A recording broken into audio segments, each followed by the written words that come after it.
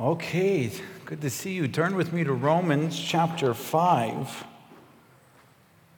Romans chapter 5. Man, thank you guys. You know what? When it rains like this or it's cold in the morning, we think no one's coming to church. But we have the same amount of people in the first service. Congratulations. You can clap. That's good. Clap for yourselves. Revival must be happening in Kenya if this is happening. It's amazing. We'll see if it is in the second and third service too. So please, if you have not signed up to the conference, you don't want to miss it. We've expanded our stations, our connect stations to both sides, and they work today. They work. So if you go to the computer on the wall, you can sign up for the Love the Bible conference. You can sign up for baby dedication, visitors. Sign up there. That way at the beginning of every month, looking at the last month, we can have the visitors tent outside to greet you properly.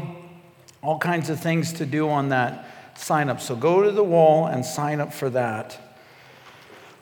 Romans chapter 5, along with the whole Bible, I hope you understand this, and Romans chapter 5 especially points to the person of Christ in magnificent ways, points towards the person of Christ in these first 4 chapters, pronouncing the guilt of every single person who's ever been born. And it's not just this, chapter 1, verse 1, you are guilty, period, move on, receive Christ. It is a spirit-filled, intellectual, logical, in that order, by the way, because if you're not spirit-filled, it doesn't matter how smart you are, you will never find the truth. Truth is not an intellectual pursuit. Truth is the pursuit of a person. That person is Christ, and he must reveal himself to us. And in revealing himself to us, then we can understand truth. And he has chosen, the triune God in agreement has chosen to reveal himself to us through the Bible. As I was praying right before we begin this sermon and right after the worship, I said, thanks to God for preserving his word supernaturally through blood. It began with the blood of Christ being spilt as the word of God was crucified, but through the ages, men and women have given their lives so that we could hold this book, so that we could open the pages of Scripture. Jesus Christ said, not one jot, not one tittle will in no wise be removed from the law, or the idea is his word. Heaven and earth will pass away, but his word will never pass away, the Bible says. This wasn't just some ambiguous, unclear verse, and never approach the Bible as a figurative book. The Bible is quite literal. It is way more literal than it ever was metaphorical or figurative. And even when it is giving us metaphorical or figurative language, it will always, within the text of that figurative language, tell us it's figurative. You can always find it. And so when Jesus says that his word will never pass away, it was a prophecy talking about the supernatural preservation of this book. People have tried to destroy it. Roman Catholics tried to prevent the world from translating it. But God cannot be stopped. His will cannot be thwarted. It cannot be stopped. And it was his will that all the nations of the world have this in their language. Perfectly translated, by the way. If you've never read Josh McDowell's More Than a Carpenter, it will increase your faith understanding through that book how supernaturally this Bible has been preserved into all these different languages. We haven't lost 1% of the Bible's meaning from ancient Hebrew, ancient Greek to modern day English in a literal translation of the Bible. We're not talking about non-literal translations of the Bible like the Good News Bible. If you have a Good News Bible or a Message Bible, just don't go to the store and buy tissue paper for the next month and use that. But if you have a literal translation, it has been supernaturally preserved.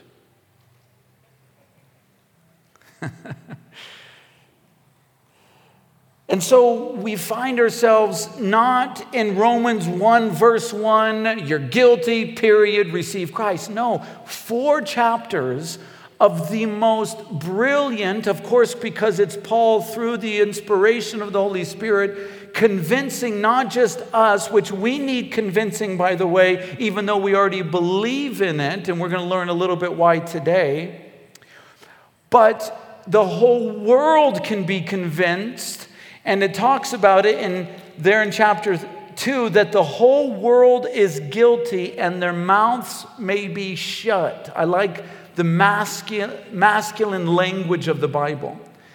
It's not this feminine, just so you know, God really loves you because you've had a few failures here and there. Okay? No. That the whole world will know that they are guilty, unrighteous, unclean, wicked, and that their mouths may be shut, we've learned in these 4 chapters. That's what the Bible says. People have no right to go out and proclaim their own goodness. They have no right to proclaim their own works, their own deeds. And we have a responsibility to proclaim the goodness of God in Christ Jesus. It says here in verse 1 of chapter 5 of Romans, let me read the first 5 verses, and that's all we'll have time for. Therefore, having been justified by faith, we have peace with God through our Lord Jesus Christ, through whom also we have access by faith into this grace in which we stand. And rejoice in hope of the glory of God. And not only that, but we also glory in tribulations, knowing that tribulation produces perseverance, and perseverance character, and character hope. Now hope does not disappoint, because the love of God has been poured out in our hearts by the Holy Spirit who was given to us. Hope does not that is like one of the treasure verses of all of the book of Romans. And we'll get to it. The Bible in the first 4 chapters, as I had mentioned, most wonderfully has convinced the world. There can be no doubt. There can be no doubt that we are guilty. And in our guilt, which, by the way, other religions believe we're guilty, but in our guilt, there is no way out of our guilt. There is no way out of our condemnation without a Savior who comes to us, who is qualified, who is sufficient to pay for our sins. There can be no doubt. I spent several years, actually, I haven't so much in the last 5 years, but several years trying to reach out to the Muslim community here in this county. I went to almost every mosque I could try to find in this entire city. Many outside, they were in this county, outside of Eldoret. And it was my goal to share the gospel with every imam of every mosque in the county. I don't think I made it, so I got to get back to work. And it wasn't difficult, in fact, not at all, to tell the imams that the whole Islamic nation is guilty. They agree that they have sinned. They agree they have guilt. The process on how to absolve the guilt is much different. They are relying on what they call the mercy of Allah. Allah is merciful. They always say that. But there's always doubt, and there's no disagreement there either. I say, okay, you say Allah's merciful, in that if you do a lot of good things, if you attempt to fulfill all the 6 pillars of Islam and all these different things, then maybe in His mercy, He will allow you to come into paradise. That's exactly what they believe, by the way. And so I always give them this courtroom illustration of how it is impossible for somebody to absolve one's guilt through mercy. And I usually would say, okay, if I murder your family, and I am arrested, and I'm taken to court, and I stand before the judge and the jury, and I say, yes, I murdered this man's family, but I'm really sorry. And I promise that from this day forth, I will do many good things. I'll pray, I'll go to mosque, I'll give alms, I'll even take a pilgrimage to Mecca. I'll give adherence to the prophets of the Quran and the Torah, and I will listen to the wisdom of the Injil. If I do all that, can I be forgiven? Not one Muslim, not one imam has agreed with me that would be proper of the judge to actually forgive. And you know what's interesting too about forgiveness? I noticed something when I came and I moved to this country, that forgiveness is not understood by a lot of people, because somebody would smash into the back of our car, total the back of our car. I've been in so many accidents. Most of them are Matatu's faults. And when we're like, you got to pay for this, we're going to have to wait for the police, they're like, please forgive. I'm like, well, I do forgive you, but you still got to pay for it. And I noticed that to them, forgiveness meant to let them go. They don't have to pay for it. There's no consequences for actions. Do you understand? That's not what forgiveness is. That's the doctrine of cheap grace. Grace that doesn't actually have any foundation in payment, any foundation in sacrifice. We were not forgiven just because we looked up to God and said, please forgive me, I'm sorry. We are forgiven because Jesus Christ poured out all of His blood on the cross, and His blood is sufficient payment for our sins. Somebody has to pay. You know, there's never been a free lunch in the history of humanity. Somebody always has to pay. In fact, there was one atheist, biologist, and brilliant scientist, also a philosopher, who became a Christian. And somebody, in a brief passing by conversation, said, why did you become a Christian? And I guess he was in a rush because he gave a weird short answer, but he said, there's never been a free lunch. Somebody always has to pay. Christianity is the true religion. And after this convincing of what's happened in these 4, you have chapter 1 convincing us that the pagan is guilty, and not only are they guilty, even if they've never heard the name of Christ, even if they've never read a Bible, they are without excuse in their paganism. In chapters 2 and 3, it convinces us that not only are the pagans guilty, it gives us 3 more categories of people.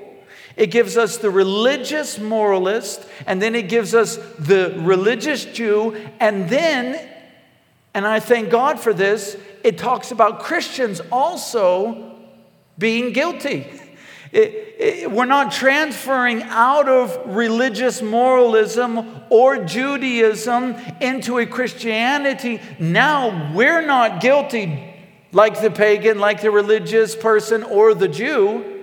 We're all guilty. And the warning to the Christian is, don't think you're better than the Jews or the religious person, because you will fall under the same trap as the religious person or the Jew.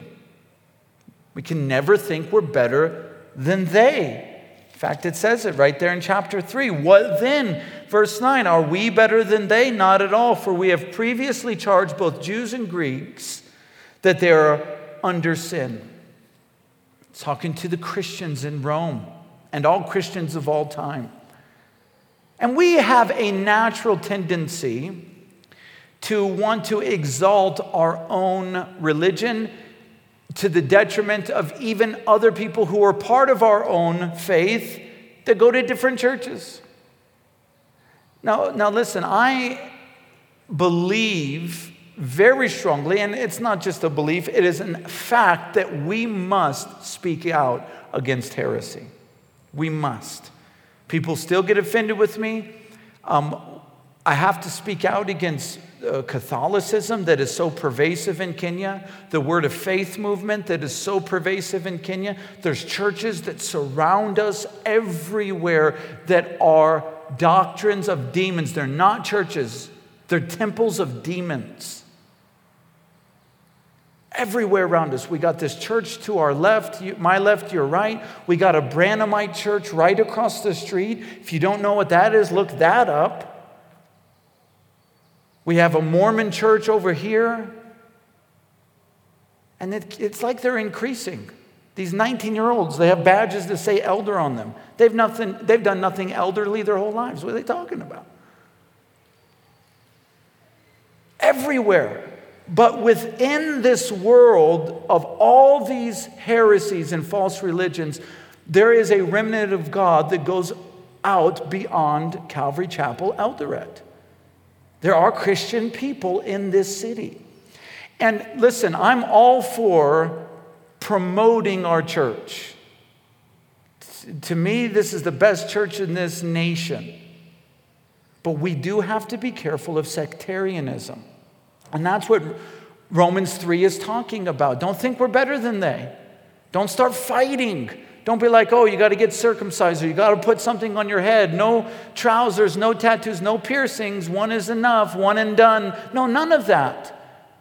We got to leave those things alone and we have to join forces with the kingdom of God on earth, the true kingdom of God.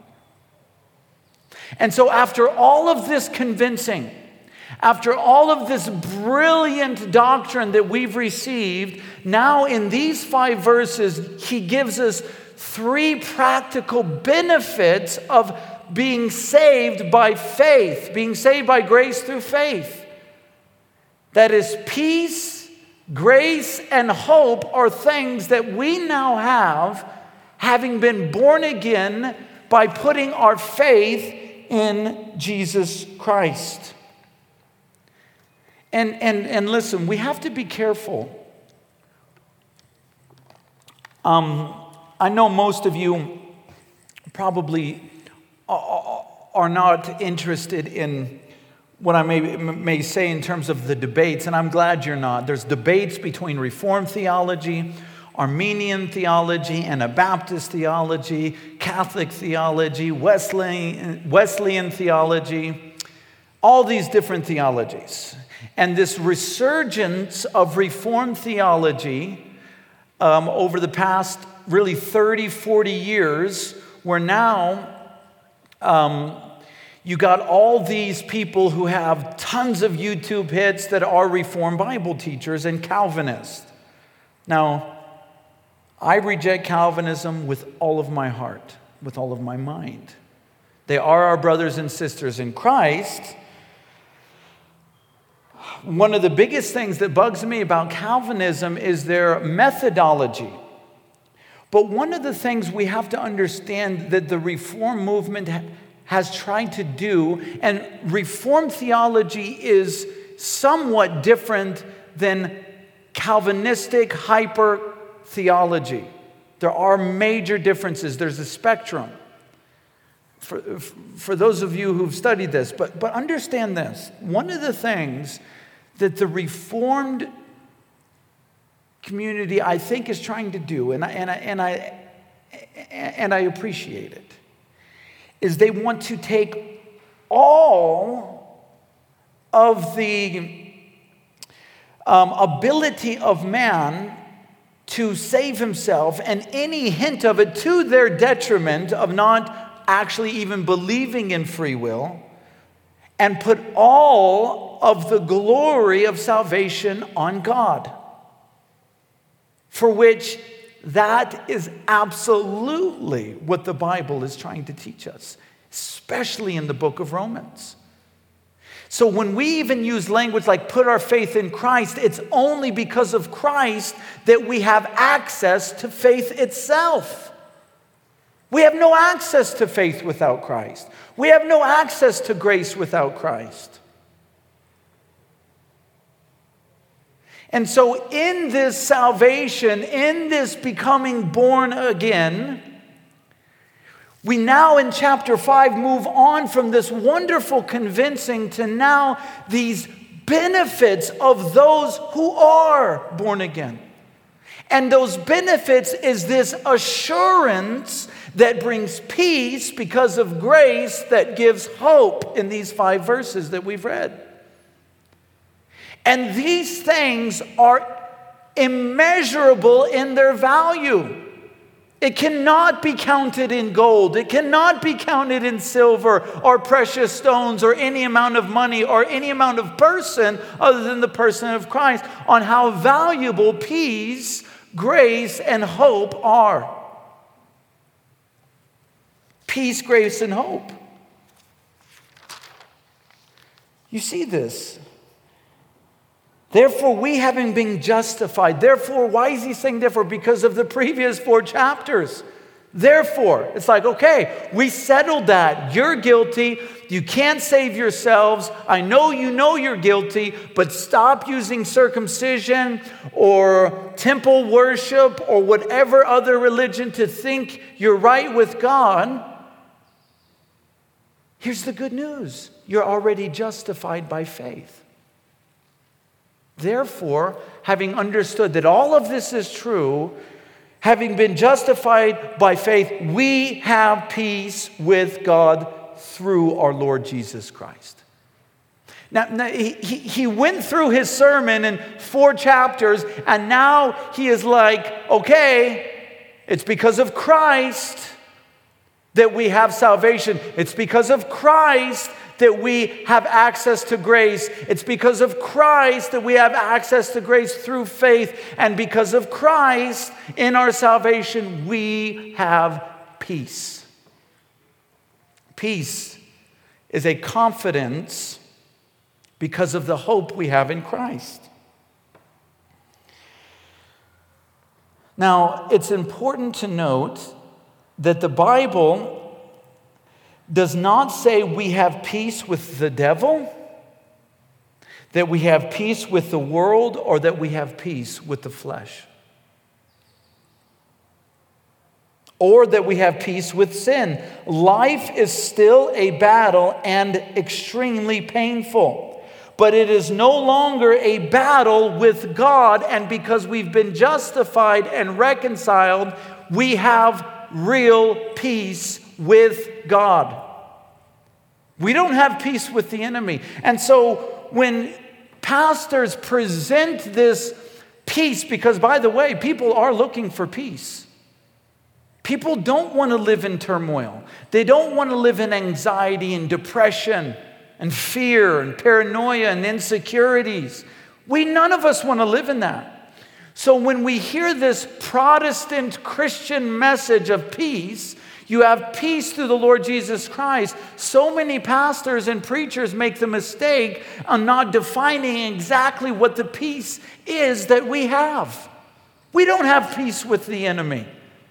We don't have peace with the world. We don't have peace with the flesh. We don't have peace with sin. So when pastors offer peace, people are like, yes, I'll take some. Give me that peace. I want it. They're like, okay, peace is mine. And then they go back out into the world and they realize they're still getting attacked by the enemy. They're still getting attacked by the world. They're still receiving attacks from the flesh and sin. And they're like, that preacher was lying to me. Because those things cause pain. They cause trouble and tribulations, which is exactly why he mentions tribulations, because he does not want us to think the peace being mentioned here is some sort of peace with Satan, the world, sin, or flesh. It is peace with God that we've been given, which is the greatest peace. But because we have such small vision, because we have such small understanding of what is good and what is precious and what is needful and what is an absolute necessity for our lives, when we don't get peace from the world, when we don't get peace from the attacks of Satan or because of the sin and flesh, we think we've been lied to, because we would rather, many of us would rather have peace from those things than peace with God. Don't ever try to look for peace with the world. We are in a battle with the world. It is not a fun battle. It is a bloody, vicious, tumultuous battle. And you're not supposed to be at peace with the world. Jesus Christ said, "I did not come to bring peace, but I came to bring a sword, father against son, mother against daughter, brother against sister." We're not supposed to be at peace with our family if our family tells us not to follow Christ. We're not supposed to be at peace with the world. We're supposed to be in battle. And not necessarily battle with the persons, but the battle with the principalities and the powers that motivates the persons in the world. We're not called to be at peace with the world. We're certainly not called to be at peace with Satan. It's like, listen, man, I got peace now, bro. Just chill out. Don't attack me. No, they're not at peace with you. We're not supposed to be at peace with the flesh or the sin that tempts us through the flesh in our life. We're not supposed to be at peace. You are supposed to crucify that flesh every single day, not give in to it. You don't go up to the flesh or the sin that tempts you through the flesh inside and be like, listen, we're at peace now, man. It's all good. Let's just get along. You don't ever get along with your flesh. Do you ever speak to yourself? Do you ever sit there and like, oh my gosh, that is so gross, Josh. Josh, why do you think that way? Pride. I heard a definition of pride. And we may talk about this a little later.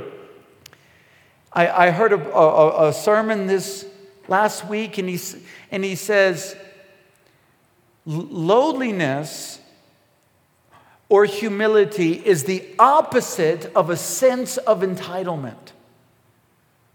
Isn't that a great definition? I'm entitled to a hello when I come to church. I'm entitled to a smile from my friends. And when they don't give it to me, I am angry, so many of us would say. Oh yeah, I'm going to remember that person didn't greet me properly. And until we realize that the only thing that we're really entitled to is hell, then we can never look up into heaven. We are not entitled to any good thing. It's only because of God's goodness and grace and love that we have the privilege and the honor of the good things in our lives. We're not entitled to a smile from our friends and family. You're not entitled to good treatment in this world. We're not to be at peace with this world. I heard that definition. I was like, oh, Lord, I am so prideful. I had to pause it. You know how you listen to stuff on YouTube? And do you ever hear sermons and you have to pause it and you're like, I got to write that down or I'm going to forget it? It wasn't that I needed to write down because I'm never going to forget that definition. I had to pause it because it hurt so bad. I'm like, wait a minute, preacher. Oh, I'm so prideful, thinking I deserve respect or good treatment.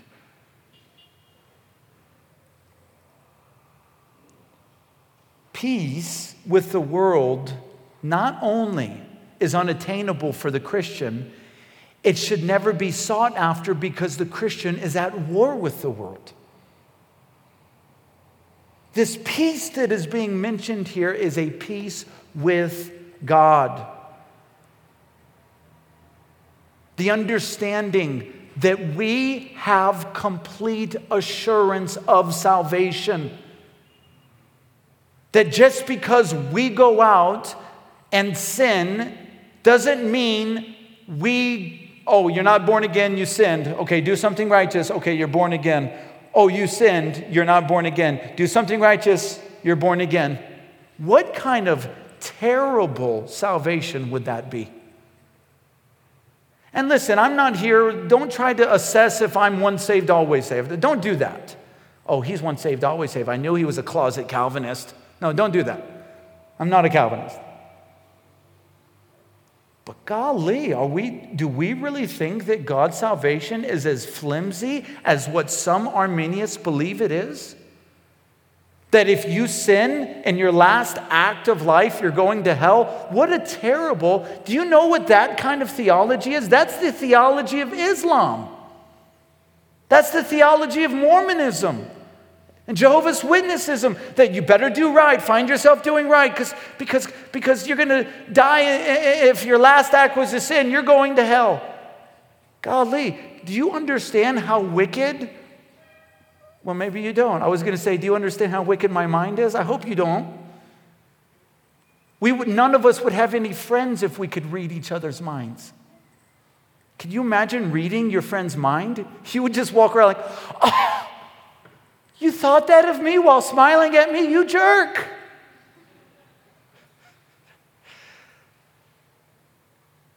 Let me tell you something. I sin a lot more than I am righteous. Because sin doesn't just start with the action, it begins in the heart. And I'm not saying I'm out there pursuing sin. Understand, I am a Christian. I do not go out there to pursue sin. That is the sign of not being saved. I'm not talking about habitual sin. It's like, no, I can be a drunkard. And if you want to know the real biblical doctrine of habitual sin, it is not even years and years of sin.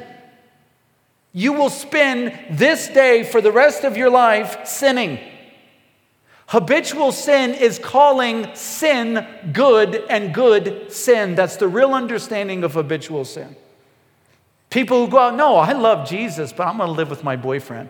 No, I love Jesus, but every now and again I need to go to TMT and get drunk. Just let loose. God loves me. He understands.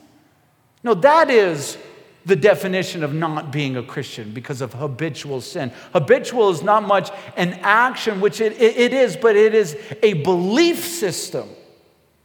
Habitual sin is a belief system before it is an action. Because our belief systems always result in actions, it will result in continued sin. I'm not talking about that stuff. I'm talking about assurance of salvation. That as I walk towards Christ and stumble, and yes, I will stumble and you will stumble for the rest of your life, I have an advocate with the Father that has bled on the cross for the atonements of this sin, and all of my sins are forgiven, past, present, and future. And I have assurance in Christ. My salvation doesn't rest on my ability not to sin, but rest on Christ's abilities and his sacrifice. That is very good news, guys. For me, it's really good news because I'm messed up. I got issues up here. I got pride, such wicked pride all the time. I still to this day, I'll talk to people who they've disrespected me. I'm like, you disrespectful little person. To this day, it was a couple weeks ago. I was having a troublesome phone call with somebody. Don't worry, it's none of you. And I'm like, you disrespectful little. I almost called him a punk. I didn't. And I'm thinking afterwards, after hearing that definition of humility, and I'm sitting there like, I don't deserve any respect from anyone. Why am I trying to receive it? Why am I trying to get it from them? Lowliness and humility is the opposite of a sense of entitlement. We are entitled to nothing. And everything else is just a blessing. Peace with God, not with the world, not with Satan, not with the flesh, and not with sin. You are to mount a strategic military attack on your flesh every single day. No, I will not give in to the flesh. I will not watch that movie. I will not listen to this music. I will not go to that place. I will not have those friends. Because I am mounting an assault on my flesh. An attack to all the flesh. And the good thing is the weapons of our warfare, they're not carnal, but they're mighty for the pulling down of strongholds in Christ Jesus. We've been given all the tools to absolutely conquer the flesh, to destroy sin in our lives. Adrian Rogers, the great Southern preacher, once said, there is never a necessity to sin given to us in the New Testament. Now, he's not giving the doctrine of perfectionism, but every single sin can be conquered in your life when you mount the proper attack, when you have the helmet of salvation, the breastplate of righteousness, the sword of the Spirit, the belt of truth, having your feet shod with the preparation of the gospel of peace. Don't confuse this peace with the wrong peace. We have peace with God, and this peace is eternal. Also, this is not the peace of God spoken of in other places in Scripture, such as Philippians 4:7. Cast all your cares upon him, the Bible says. In Philippians, it says, be anxious for nothing, but in everything, through prayer and supplication, make your thanksgiving and request, or your request known unto God, and he will guard your heart richly in Christ Jesus, and the peace of God that passes all understanding will dwell in your hearts richly. So understand that that's not the peace. That is not the peace with God. That's the peace that continually is poured out from God. That when you do not do your part to mount an assault against the world, against the flesh, and against sin in your lives, you will not have the peace from God, though you already have the peace with God being talked about in Romans chapter 5. You just don't have peace that passes all understanding in every circumstance and every tribulation without prayer. That the Bible is telling us in Philippians chapter 4 that the greatest way to constantly have the flow of peace from God in your life is prayer. Though we are already at peace with God through salvation. So, after all these chapters, he's now giving us these 3 practical benefits of salvation, and peace is one of them. Peace, understanding we're saved, assurance of salvation. And listen, guys, this becomes so much more precious the older you get. Now, I know most of us are very young, and what I mean by very young is we're not in our 60s or 70s. When you get to 60, 70, this peace means a lot more because you're going to die soon physically. And we need to rest in this. We're like, I trust Christ.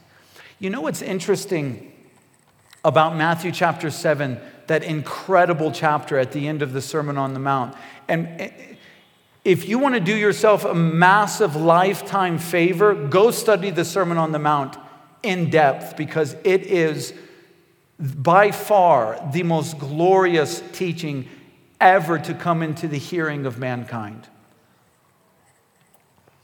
And in Matthew chapter 7, one of my favorite chapters in all of the Bible to teach, I've taught it so many times, is when those people say, Lord, Lord, and he tells them, depart from me, you workers of iniquity, for I never knew you, and he casts them into hell. Notice what they say. Lord, Lord, did we not cast out demons? Did we not prophesy in your name? Did we not do many miracles? What's the problem there, ladies and gentlemen? Never mention your works in front of God.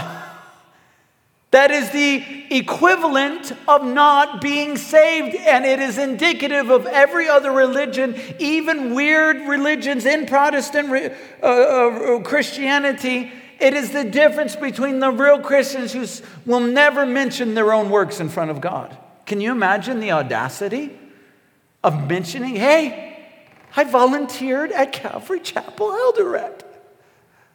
What are you talking about? You're sending me to hell. I went to church. I gave 0.9% of my income. I did that. Do you see that that's the biggest mistake in Matthew 7 of the unbeliever?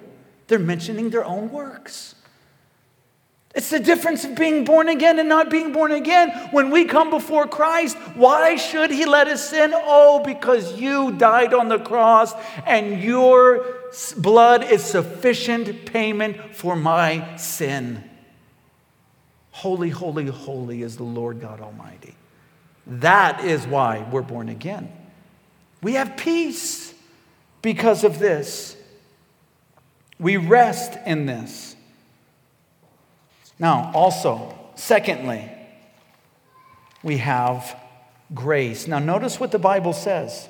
In verse 2, through whom also we have access by faith into this grace in which we stand, and rejoice in the hope of the glory of God. So, this grace is not just the grace that we have received for salvation, and now we can begin a work-based relationship after salvation. No, this is the very grace that not only we're saved by, but the very grace we're sustained by all throughout our relationship with Jesus Christ. We are standing in this salvation today, even years after we've been born again. We have obtained an introduction, or better yet, we have obtained our access into grace. Please listen, I'm going to read some of my notes. Into the realm of grace, or the life of grace, the life where grace is available every day. A never-ending river of grace. By faith, we've entered into this access to grace that we need daily. We don't live in the realm, the sphere, and the life where law dominates. Law produces shame, guilt, restlessness. It incites us to sin, according to Romans 7. Pride. We live in the realm and sphere and life where grace dominates. Grace produces peace, joy, love, understanding, humility. The Bible says in Romans 5, later on, where sin, Romans 5:20, abounds, grace much more abounds. It says, moreover, the law entered that offenses might abound. But where sin abounded, grace abounded much more. This is big. Please try to meditate on this. In the life where grace dominates, sin is still active in our lives. Therefore, we grow in a grace-dominated life that still sins in gratitude and love for He who gave us grace, who continually pours out grace. The Father gave us grace, and we grow in our gratitude and love for Him. Jesus Christ accomplished grace, and we grow in our gratitude and love for Him. Because grace is poured out because sin abounds. That is the life dominated by grace. But a life dominated by law is just the opposite. In the life where the law dominates, we in our sin that abounds bring unto ourselves guilt, shame, and condemnation in our lives, or If we're deceived, if we think we're fulfilling the law, we heap pride and self-righteousness in our lives, in any case, leaving out God entirely. Did you follow that? Was that too seminary? Listen. What the Bible is saying there in Romans 5:20, and it's talking about this doctrine of grace as opposed to living in the law. It's not just saying being saved by grace, but we stand in grace. I think you got that. But when somebody is walking in a law-based relationship, I do this, you give this. It's I give and I receive. I work and I am blessed. When you do that, if you're constantly sinning, which you are, even those lives who are dominated by grace constantly sin. That's why he says where grace abounds, when sin abounds, grace abounds. But when you're doing law and you're sinning, you're bringing to yourself guilt and shame, condemnation. There's no peace in that. It's just guilt, shame, condemnation. And by the way, what's the litmus test? If you always feel guilty, if you always feel shame, if you always feel condemned, guess what? You're living law. It's a law-based relationship. Those are the signs, but not this habitual sin, but when you are sinning and you live the life dominated by grace, you live in the realm of grace, then you're like, oh, you're going to forgive me again? Oh, I love you so much. You're pouring out grace. Grace abounds in my sin. I love you so much. I'm grateful. Do you see the difference? And those who are living in the law, who aren't feeling guilty and condemned, which they should if they're living in the law because they're sinners, but the deception of Judaism and other religions is this. Then it will produce the opposite. Maybe you won't feel condemned, but because you're living in law and you think you're doing righteousness, you will be self-righteous and you'll be prideful. Either way, it still is a direction not walking towards God, walking away from Him. It's brilliant how Paul's doing this. It really is. A life dominated by grace is a life filled with peace and hope. We stand in grace. We're not just saved by grace, but we stand in grace. We don't start in grace and continue in law. Continuing in law is the earning and deserving. Earning and deserving. I've earned this, I deserve this. I've earned this, I've deserved this. And thirdly, hope. And rejoice in the hope and glory of God. We have hope. We have assurances. God's past faithfulness demands our present trust. He can be trusted. 3 times hope is mentioned here. Hope looks to the future, receiving the promises of God, of glory, and points us towards Christ. It's so important that we know that we have assurances. For I consider, Paul says in Romans 8, that the sufferings of this present time are not worthy to be compared with the glory which shall be revealed in us.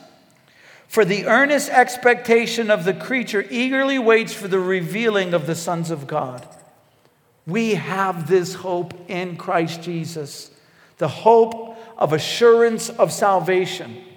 That one day, whether we die through old age or an accident or through the second coming of Christ, that we will be with Him because of grace. And that gives us peace and hope.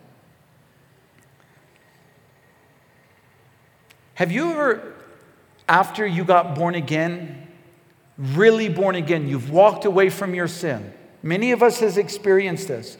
And after walking with Jesus for a period of time and enjoying the person of Christ and the grace that He offers on a daily basis, mercies new to us every morning, have you ever had this thought? How could I have lived so long without Christ? Many of you shaking your heads. I used to have that thought. How could I have done this? How could I have grown up and a teenager My whole teenage life without Christ. And then 18, 19, 20, 21. How? I had no peace. There was no joy. There was only anxiety and fear. And that's why, as the hymn writer said, there's no guilt in life anymore, no fear in death. This is the power of Christ in me. And it's the power of Christ in you, or those who believe in Jesus Christ. Peace, grace, and hope.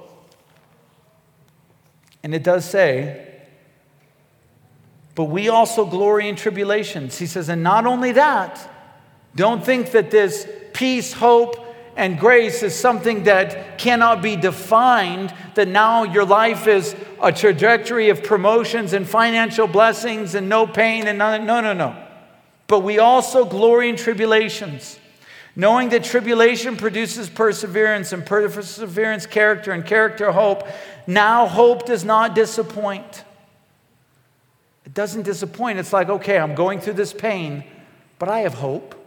I have an eternal salvation. I have this eternal blessings that flow from God in His grace. This is not a doctrine that tries to alleviate the pain in your life, tries to avoid tribulations. This is a doctrine that gives you strength through tribulations, and by the way, wants to put you through more tribulations for the glory of Christ. You think Paul was sitting there like, you know what? I'm pretty sure I'm going to be arrested. I'm going to be thrown in a dungeon. They usually stone me before they do that. They usually beat me before they do that. I was promised peace. I ain't going to go. I ain't going back to Jerusalem. Or I ain't going to Rome. By the way, this is so ingrained in us, not just African culture, but all human cultures, to prosper physically. It is so ingrained in us that even the Christian people are telling Paul, don't go. The Holy Spirit has come and told me that you are going to be hurt. You're going to be whipped. You're going to be arrested. You're going to be imprisoned. Don't go. Paul's like, wait a minute. When I joined the ministry, it was already prophesied to me. I was promised prison and beatings and stonings and shipwreck. I was promised all this. So you're not telling me nothing new. I am going towards the tribulation and not away from it. I'm going towards it. Stop being the Christian who has believed a false doctrine that your Christianity exists so you can avoid tribulation. Your Christianity exists so that you can walk through it successfully, bringing glory to Jesus Christ. The word here for patience and endurance, this word is hupomone. It means strength while bearing up under a load. Strength while carrying a load. So that, as it goes on to say, which is this really cool, that Greek word hupomone, then it goes, now hope does not disappoint because the love of God has been poured out in our hearts by the Holy Spirit who is given to us. Two things here, and I'm out of time. But two things.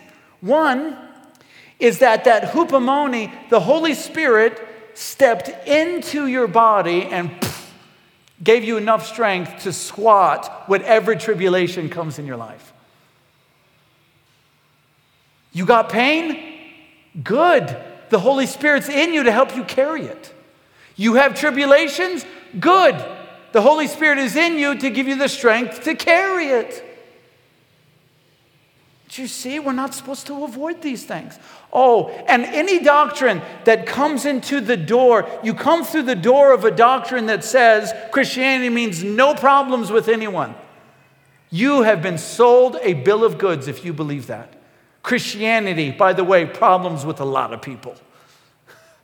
Fights, quarrels. Not vain fights and quarrels, but promoting Christ. The Bible says that the world will hate you, but know this, the world hated me first.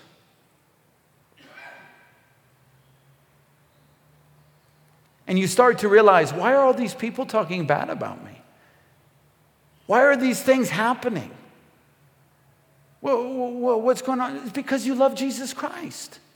And even those in the church hate Jesus Christ, the real person of Christ. They've created a Christ in their minds, which is an idol that is just some sort of genie in the bottle giving them whatever they want.